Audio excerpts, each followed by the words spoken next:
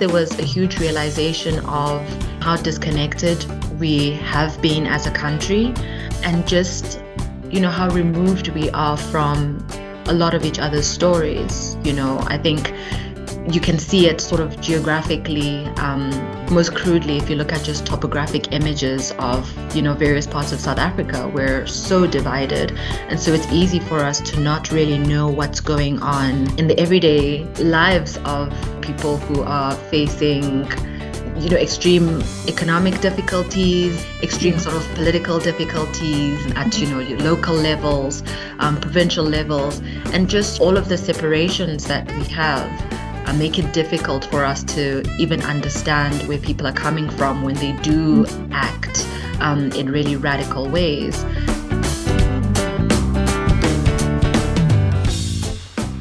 Happy Wednesday and welcome to the Brentas Foundation podcast, where we talk about the biggest issues and ideas that are shaping the African continent and leverage best practice and new thinking, not just on what to do, but how to do it. You will learn from many practitioners, including past presidents, policymakers, researchers, policy analysts, and seasoned business people, basically the decision makers. They will share the lessons they've learned, how they've tackled some of the biggest leadership and governance challenges, and their ideas on tackling the challenges we face today. Think of this podcast as a letter to those taking up the torch on leadership today. The end result, you will understand the latest research on African development, why things are the way they are, and why Africa is where it's at today. And you get to impress your network with what you garner from these insights. You are welcome. Without further ado, let's get straight into today's episode of the Brentas Foundation podcast. Today, I will be speaking to one of our very own here at the Brentas Foundation, Gugu. Gugu Risha holds an MSc in Philosophy and Public Policy from the London School of Economics and Political Science. Amongst other things, she is currently the Marshall Mandela Fellow here at the Brentas Foundation and recently published a short piece on Averting South Africa's political crisis, where she focused on the basic income grant. This was a really interesting and fascinating conversation. Let's get straight into it. Gugu, thank you so much for joining me today. It's great to have you here. How are you doing? I'm doing great. Thank you for having me. So in case you guys missed the introduction, Gugu is a colleague of mine and a fantastic addition to the Brentas team, if I should say so myself. We are honored to have you here every day. And I mean that for sure. So, yes. To start us off, Gugu, I thought maybe it would be good to get to know you a little bit. So I guess a question I wanted to start with is, what comes to mind when you think about growing up in South Africa? Ooh, wow. I think, growing up in South Africa is, it's really interesting depending, it has the potential to just spark very different realities, based on, geographical areas, the kinds of cultural surroundings you have. And I moved around quite a bit, so I had the pleasure of having been surrounded by just a lot of different cultural spaces. So I spent a little bit of time in the Eastern Cape in a rural sort of semi-township in the Eastern Cape, and then moved later on to Johannesburg, where I did my schooling. Yeah. And so it's, I'd say very colorful culturally. And I lived in an area that, had a very high population of, African migrants. So we really just grew up with a lot of dynamicness in terms of languages and food and, just cultural backgrounds, over and above the very colorful South African cultures. So that's, I think it was really, really colorful. Yeah, no, I love that. Colorful. That's definitely one word you could take away from it. What was it like? It was very colorful. Yeah, That's yeah. amazing. That's beautiful. Thanks, Google. All right. So on to the topic of the day, sort of. It's been a month since what was sort of an economic and political, I guess, chaotic situation that ensued in South Africa, or I guess, should I say, some parts of KZN and Gauteng. So I was wondering, as a young South African, or really just as Google, can you share some of your reflections from those few but hard days? And if your thoughts about that have changed actually in the past month since then? Mm. Um, I think what was really interesting for me about, the past month, and witnessing the social unrest in various parts of the country, Yeah. and something that came up a lot in some of the conversations I had with close friends was the importance of, reflecting on positions, Mhm. our positionality and our, the unique perspectives that we speak from when we talk about, current affairs and what's going on in different parts of the country. Yeah. And I think there was a huge realization of, how disconnected we have been as a country, Yeah. and just, how removed we are from a lot of each other's stories. I think you can see it sort of geographically, most crudely, if you look at just topographic images of, various parts of South Africa. We're so divided.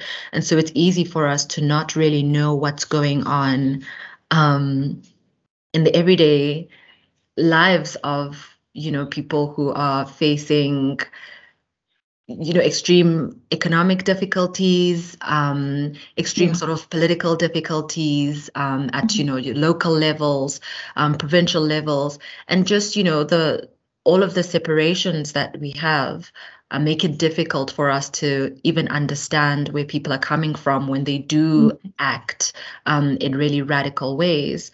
And so I think what was really important for me was sort of being being cognizant of that and the Yeah. limitations of my access to people's realities, and taking a step back and sort of wanting to understand before responding, and before posturing. So yeah, I think that was one of the biggest takeaways, to sort of take a step back, to listen more. And I think I got that from the president's response as well, saying that Mhm. we need to show that South Africa cares. Yeah.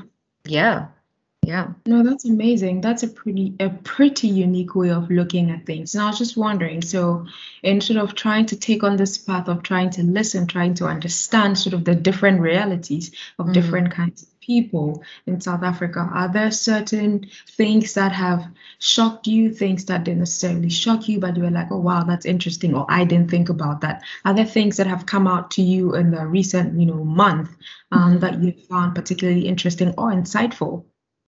Right. I think, something that was sort of at the back of my mind, but I think really came to the fore, um, was the idea of both and that, people don't have to either act in particular ways or identify with a particular movement because of one particular issue. And I think at some of the interviews of, people who were involved in the unrest, um, there were people who were on the one side sort of very much for the political agenda and the political reasons. Yeah. And there were people who said, we have no idea what these people are talking about. We don't really Mm. identify with the political reasons for this. We just saw an Yeah. opportunity. And just, seeing some of the discourse from, some of the analysts who were trying to find an answer that would be all encompassing as to why Yeah. exactly are people engaging in this. And it didn't have to be either or, there was quite a big debate in terms of, are people just opportunists? Are Yeah. people, are these insurrectionists? Are they political pawns? It was sort of interesting to see how people really wanted to find one single answer that would be satisfactory and palatable to everybody. But it didn't have Mhm. to be either or. It could be both and. Yeah, definitely. And I think, that also to some extent speaks to even when we think about the broader issues that, South Africa faces as a country, that other African countries, when it comes to Mm, trying to solve certain issues, it's never really that one thing. It could be, but it's exactly. always, a multitude of other factors. But people always want to know, I just need one clean box answer. Exactly. Yeah. It's never Right. really that simple. Yeah. All right. So you wrote in your piece that the recent events came as no surprise. And I think quite a number of people would agree with you. Can you tell Mm. us a little bit more about why you said that or why you think that? Um, so I think, one of the main reasons I held that view is Mhm. because of the sort of bubbling tension that's always Mm. just beneath the surface of, South African uh, discourse on current affairs, on daily Yeah. life. Yeah. You don't have to go too far. It can just be, stepping into an Uber and sparking conversation with a stranger. It could be, in a Mm. line and talking to somebody. There's just a lot of dissatisfaction and a lot of Yeah. disgruntlement. And yeah, I think the social issues, but, in addition to the economic hardship that was just bubbling from the pandemic and, Yeah. the numerous lockdowns and the Yeah. frustration I think a lot of people had with not knowing what the end looks like or whether the Mhm. end is in sight. Mhm. So there's, that heavy historical sort of Yeah. hand that's constantly lingering in the back of our interactions, of Mhm. the difficult past that we have, but then, Yeah. seeing some of the immediate challenges that we have. Um, it was sort of inevitable, and people, I mean, we sort of see some of the statistics on, how many people slipped back into poverty and how many people were food insecure. When you see those statistics, you sort of know at the back of your mind that there's going to be some kind of explosion or an implosion. Yeah. And unfortunately, yeah, that's what we saw. That's what we Sure. saw. Yeah. It's literally almost, it's just like a matter of time. Um, Exactly. but I'm going to read a quote that I found really interesting. And because I have no other way to put it than what you wrote, so I'm just going to read it. So you Mm, said, many of the country's poorest are still bearing the invisible cost of apartheid through selective development and spatial inequality, which imposes extreme work, commuting costs. Let me see, which imposes extreme work, commuting costs, to poor infrastructure, services, and few employment opportunities for those living in townships and rural areas, all of mm, which are externalized onto the poor communities who reside there. I I don't personally think that, in South Africa, you can understand the noun without the historical context that led to it. In mm, South Africa, as with many other places, and I think sometimes that's where the fault comes when people try to understand how to deal with an issue. There's always threats that right. go across. And I think this is what this phrasing does in some instance. And so for something so unjust, if I can call it that, and deeply entrenched in how South Africa worked for a long time, and I'm not sure Mm, what is on whether it still works at the moment, but it would be interesting to hear what you think the role of justice is or should be in trying to achieve a more peaceful, a more stable and inclusive South Africa. right. So that was pretty much the idea. I think that was the Mm. force behind writing that piece. Yeah. And just saying, we often talk about how do we achieve sort of peace, and not just in sort of civil unrest environments, but I think on the continent, when it Mm-hmm. comes to sort of armed struggles and civil wars and those sorts of things, sort of extreme cases of violence and instability. Um, we often hear the narrative of, well, we should deal with the social causes or the economic root causes. And sure, economic um, hardship has a huge role to play in terms of causing social unrest Yeah. and divisions in society, but justice is equally important. I think, people can be given jobs, people can be given stimulus checks or, grants and those things. But I think the underlying fundamental concern is about justice. It's about whether people have equal opportunity, and not just to get an income, right, but to sort of to self-actualize. Yeah. And to do work, to get the opportunity to do work that is meaningful to them, right? And to sort of know that the broader economic or the broader environment provides room for that and doesn't provide room for that for a select few. And the idea of justice also, includes accountability. Is there accountability for those people who do rob the majority of opportunities to make their own living and to self-actualize? And when you see a lack of accountability and a sense of injustice, sort of people who contribute to the poor state of things, corrupt officials and inefficient bureaucracies, and a seeming air of apathy from the government, people feel like that's injustice. People feel like that's unjust, and that radicalizes people. And I think, especially in the context of South Africa, our historical sort of narrative is, I think, the clearest example of that. There's so much injustice in what happened in the past, but seeing the lack of accountability in the present day also just exacerbates the frustrations that people have with the status quo. Yeah, so I think justice has a huge role to play in, securing stability and, social cohesion. And I don't think that it gets enough attention. I think it's more of an afterthought, when, things have burned and people have been hurt. And then suddenly, you have people coming out and saying we should involve the communities, we should involve community leaders and dialogue. And this is something that we should be doing already. Already, exactly. Yeah, no, you definitely make a good point of that. And I think if I sort of read it right, one of the things that are being considered to address something, at least to some extent, like this, is this idea of a universal basic income. So do you think that this is doable and feasible for South Africa today?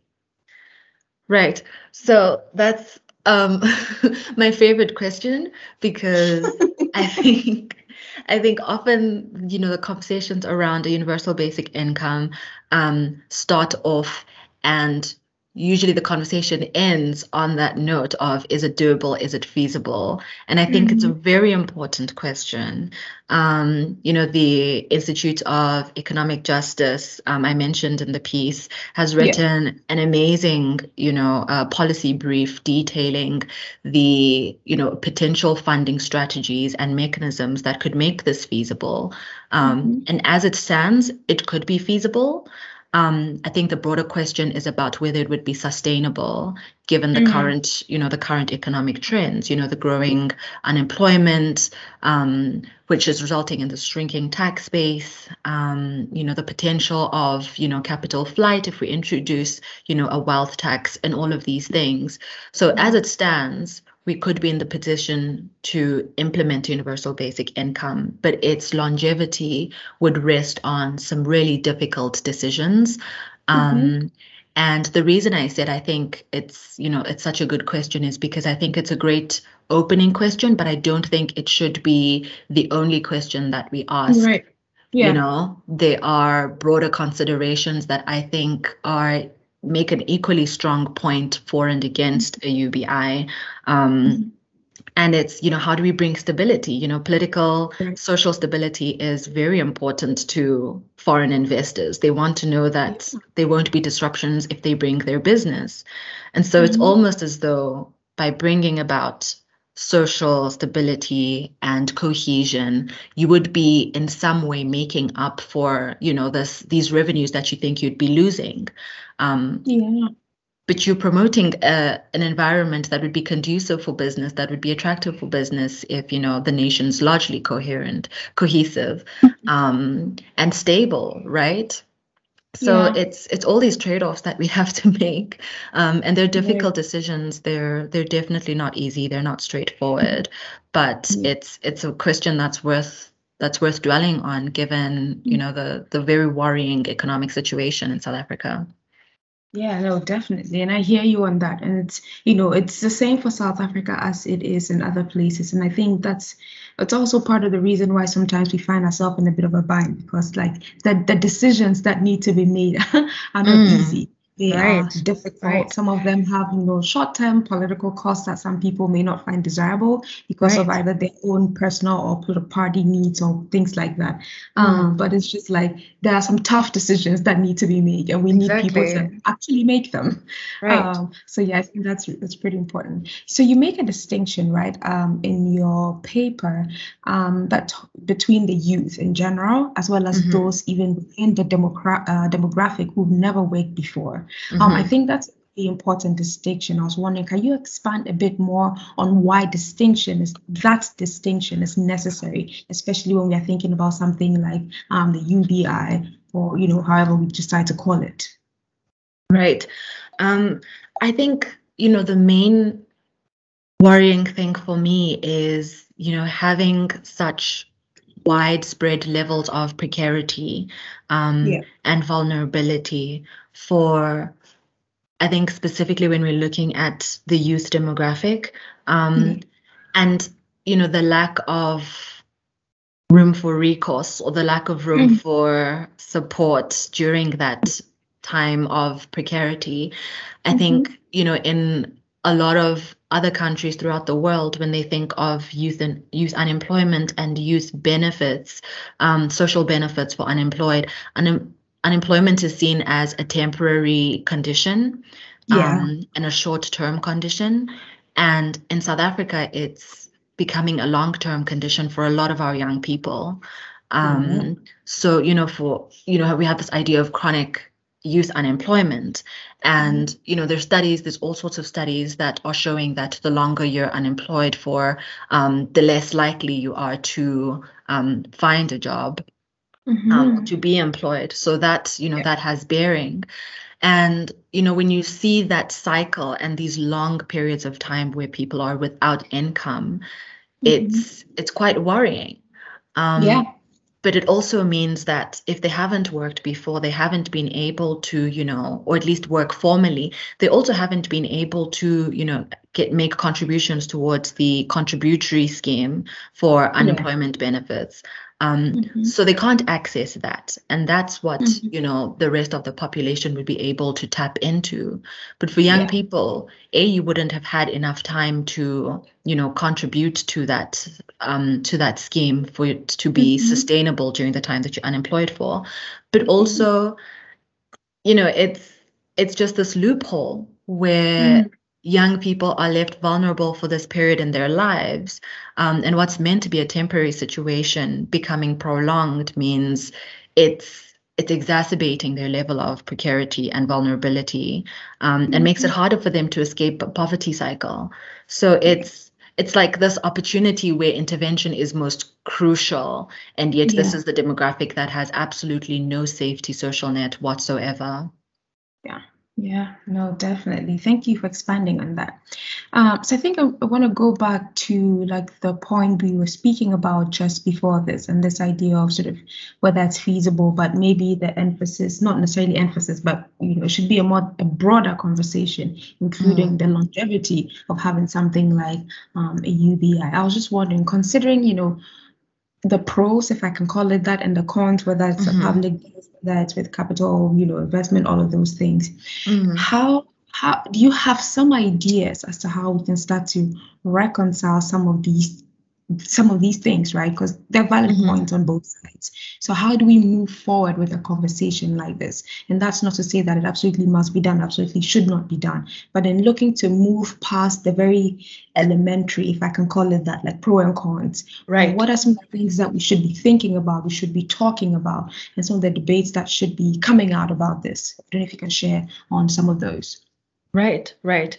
Um, so I think that, the conversation about a UBI is also the beginning of another conversation.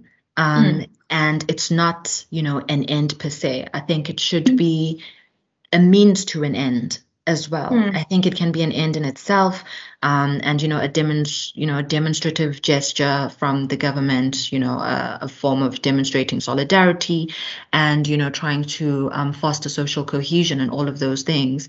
But it's not the end. And I think a lot of people are worried that, the government might treat it as a one-stop solution, or a band-aid to a bigger issue. And what I think is a helpful way to look at this is that a basic income is meant to increase people's capacities and capabilities. So, on the one hand, it's to manage poverty levels and to make sure that people aren't, falling below that poverty line, but also enabling people to, focus or to be better situated to seek work, or to, build forms of livelihoods. And I think that, the interventions need to be twofold in that sense, right? They need to also be better positioning people to enter the work or the labor market. There's quite a bit of evidence in terms of showing how, a basic income or cash transfers improve people's likelihoods to find jobs, because there's at least food on the table in the household, and people can go out and seek work without jeopardizing the dynamics in the household of who's there, who's able to provide food, and the working for very low wages just to cover food, right? So now you can sort of get people sort of looking at other opportunities outside of that. But I think, if you look at programs like the public works programs, those are interventions that are part of social protections that are meant to be creating job opportunities. But the issue with those is that they're very short term. And I think, looking at creative ways to, combine social protections. So, you've got public works programs where people can work and gain skills, but also having, a little bit of money that's going to help boost their household consumptions. Often, you find in South Africa that the grants that people get go beyond the immediate needs that they're designed for. You see it with the pensions, right? The pensions are meant for the elderly, but you find that those pensions are stretched. And this is something that, low income households are very good at doing, stretching what seems like absolutely nothing or not much to go a little bit longer. And, you find that those households will support unemployed members of the family, or, grandchildren that they may be caring for. And I think looking at the ways that, it's not an ideal situation, but looking at the ways that a little bit of an income can help support even broader, broader aims than what it's intentionally designed for is something that we need to be looking into, and seeing how do we partner some of these interventions with real sustainable sort of labor market interventions that aren't just providing short-term opportunities for work, in order to support people out of these precarious places. So it's the coupling, right? It's the pairing, and it's trying to optimize what may seem like very little to go a little bit further. And to make people more resilient, I think people are in a better position to look for work, to look for higher paying work if if they're in a better place to be more resilient. And you can't do that if you're living below the poverty line. So they can work hand in hand in that sense. And I think more conversation needs to be had from, the government to demonstrate that this is just a start. This isn't the complete solution to poverty and inequality. This is a measure to set a benchmark. and to equalize things a little bit, but definitely not the end. Yeah, no, definitely. That's a fantastic point. So, what do you think, Google, is needed right now? And it's a thing, a set of things, or, you could still be trying to figure that out too, to sort of reset politics in South Africa in a more positive direction. What does South Africa need right now from your point of view? Sure. Big questions. I think there's a common sense of, a vacuum in South Africa for a type of leadership or voice within leadership. And this could be, within the existing political parties. It could be within, within the dominant, the current governing party. And perhaps even outside of party politics, there's need for a voice that is able to build bridges and that is able to unify. I think there's a lot of, there's a lot of hot takes and there's lots of analyses and there's a lot of partisanship. And it's all of these silos, right, where these conversations are happening about building the country and unifying the country. But I think what we do need right now is, brokerers of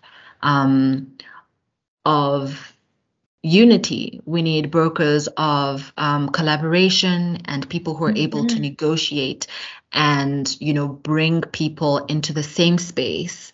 And people who are able to just nurture those relationships, because like I said earlier, there's so much disconnect. And partisanship tends to exacerbate that.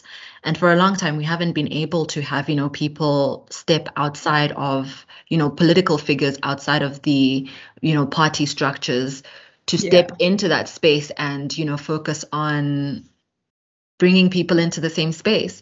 And it's quite interesting that, the Concord has recently wrote that we can have, independent candidates in the in parliamentary and legislative elections. And I think, and the local elections, I think it's really, it's a promising move, because a lot of people see parties as obstacles to unity, right? They see them as divisive and they see them as these things that, people have to choose one of. And I think there's growing sentiment, especially among young people, of just not being able to relate to a lot of the parties that exist. And so perhaps moving a little bit away from partisanship might be the answer, or at least providing the opportunity for political figures to emerge outside of the party structures, and hopefully to bring parties together, to bring them a little bit closer, so there's more collaboration, because our problems are bigger than our parties. They're bigger than they really are. They really are. Yeah, no, definitely. That's definitely a big point, a bold one too. And I think there's just so much credit to that. And a lot of, countries where we find them stuck usually between two alternatives. And it's just like we need a little bit more. Right. And we need to figure out how to get more out of them, or consider other options that would get us to where we need to be. Because if you consider some of the realities of the African continent in the now and even in the immediate foreseeable future, it's like there are lots of decisions that need to have been made yesterday. Exactly. So we need to get moving. We need to make those tough decisions. So we need to figure out a way to get the populace, especially the young population, which is literally going to mushroom to where they need to be, and to feel empowered to be able to create for themselves and their families the lives that they deserve or believe they deserve. Right. But anyway, thank you so much. Before you go, though, I thought we would speak briefly a bit about you and your trajectory so far. So I know quite a number of people that listen to this podcast are usually like young people coming up in the policy space, at least the people I've heard from. So I always find it useful when we can speak to that. So I believe there's a privilege, right, that comes with getting an education. That's hands down. We can't debate that, but also to be successful in that space, it's not always a walk in the park. Right. What did you believe or have to believe about yourself that you would say helped you become successful and deal with hard times throughout, the course of your education? Whew. It was quite recent. So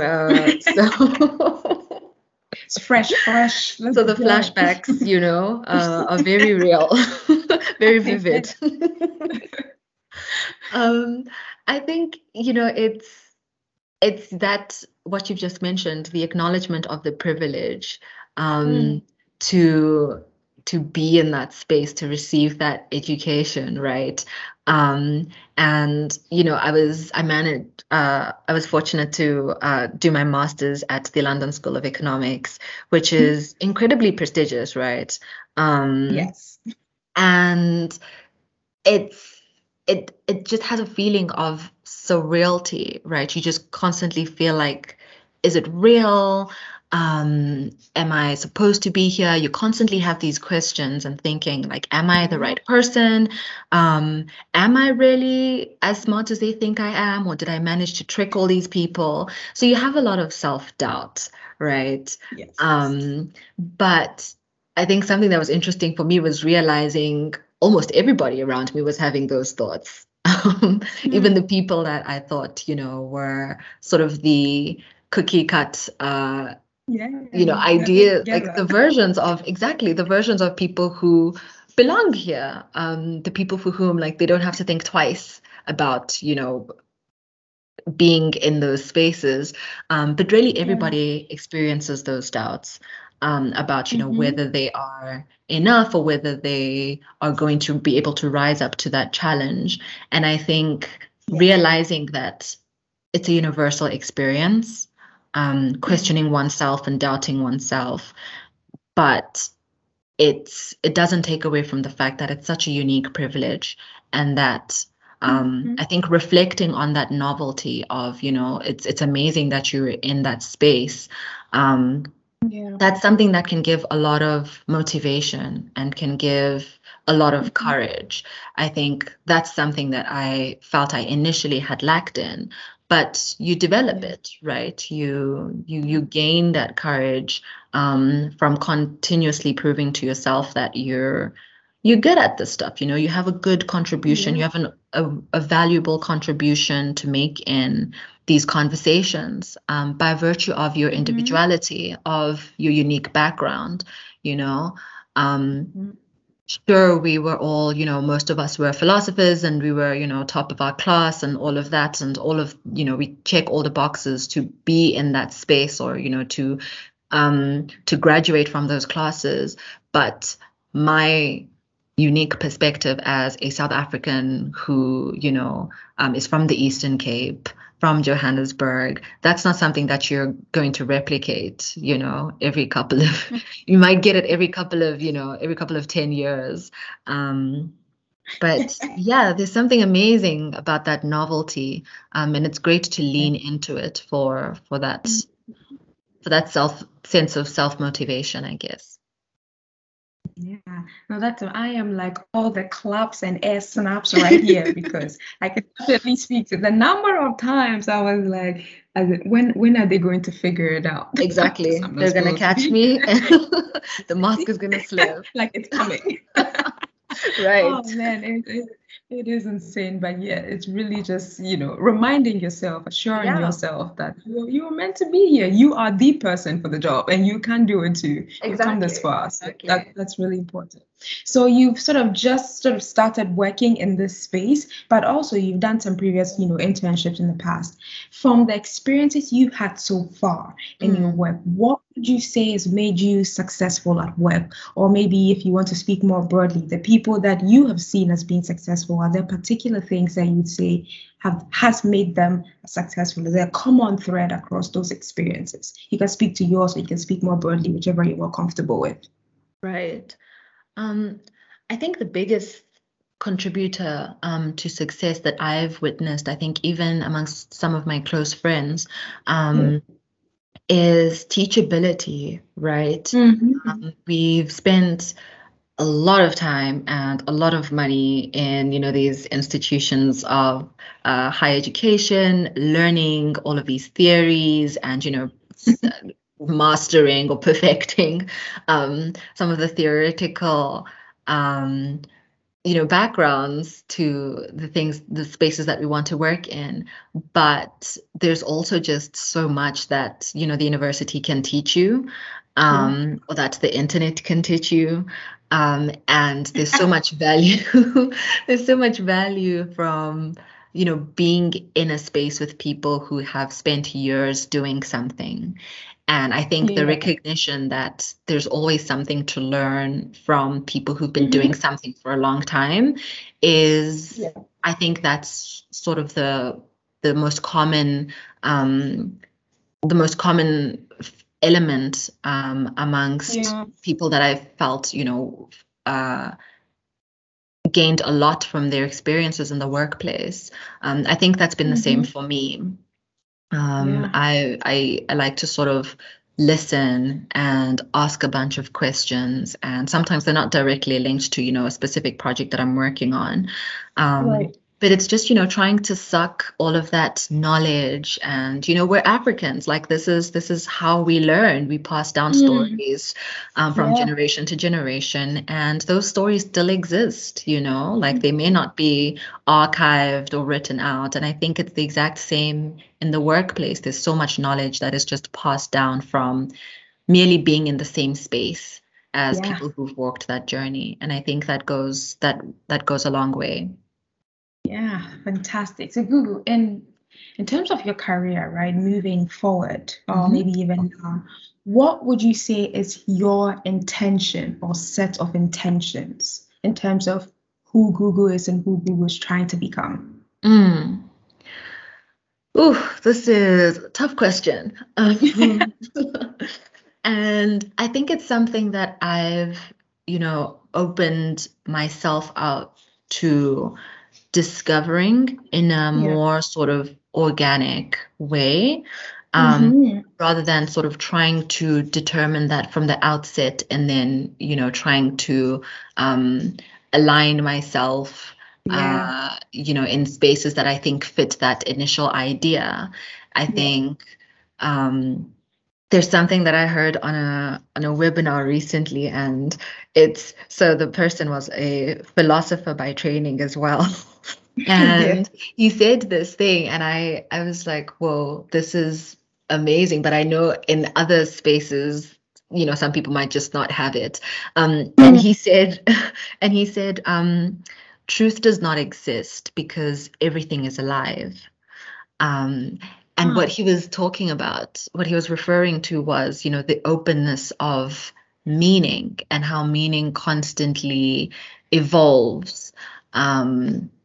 And, the multiplicity of ways of interpreting things, and just discovery, right? The openness to new discoveries that could change the ideas that we have before, right? That's pretty much how science works.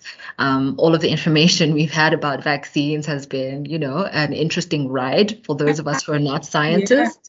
But you realize that you have to open yourself up to new evidence, new experiences, that could initially change some of, the truth that you hold as fundamental. And I think that's been my approach to, what the ultimate goal is or what I'm trying to achieve. I think it's various iterations, and it's essentially rooted in, what's the positive contribution that we can make to, providing access or increasing access and increasing opportunity for all people, right? In a way that brings us closer together, but also that just increases our awareness of the challenges that may not be in our immediate eyesight. It's I think ultimately about that. And what space that's going to be in, that's an ever evolving thing. It's the policy space, it's in, the civil society space, it could be anywhere. And I think those are the different iterations that contribute to what that's going to look like ultimately. Yeah. Love it. Gugu, thank you so much. That was fantastic. And it's been an absolute pleasure sharing this space with you today. Thank you for making the time to speak very with much. Me. Definitely. Thank you for having me for the podcast that we needed. Yeah, so I hope you have a lovely weekend and stay well. Thank you so much. You too, Marino.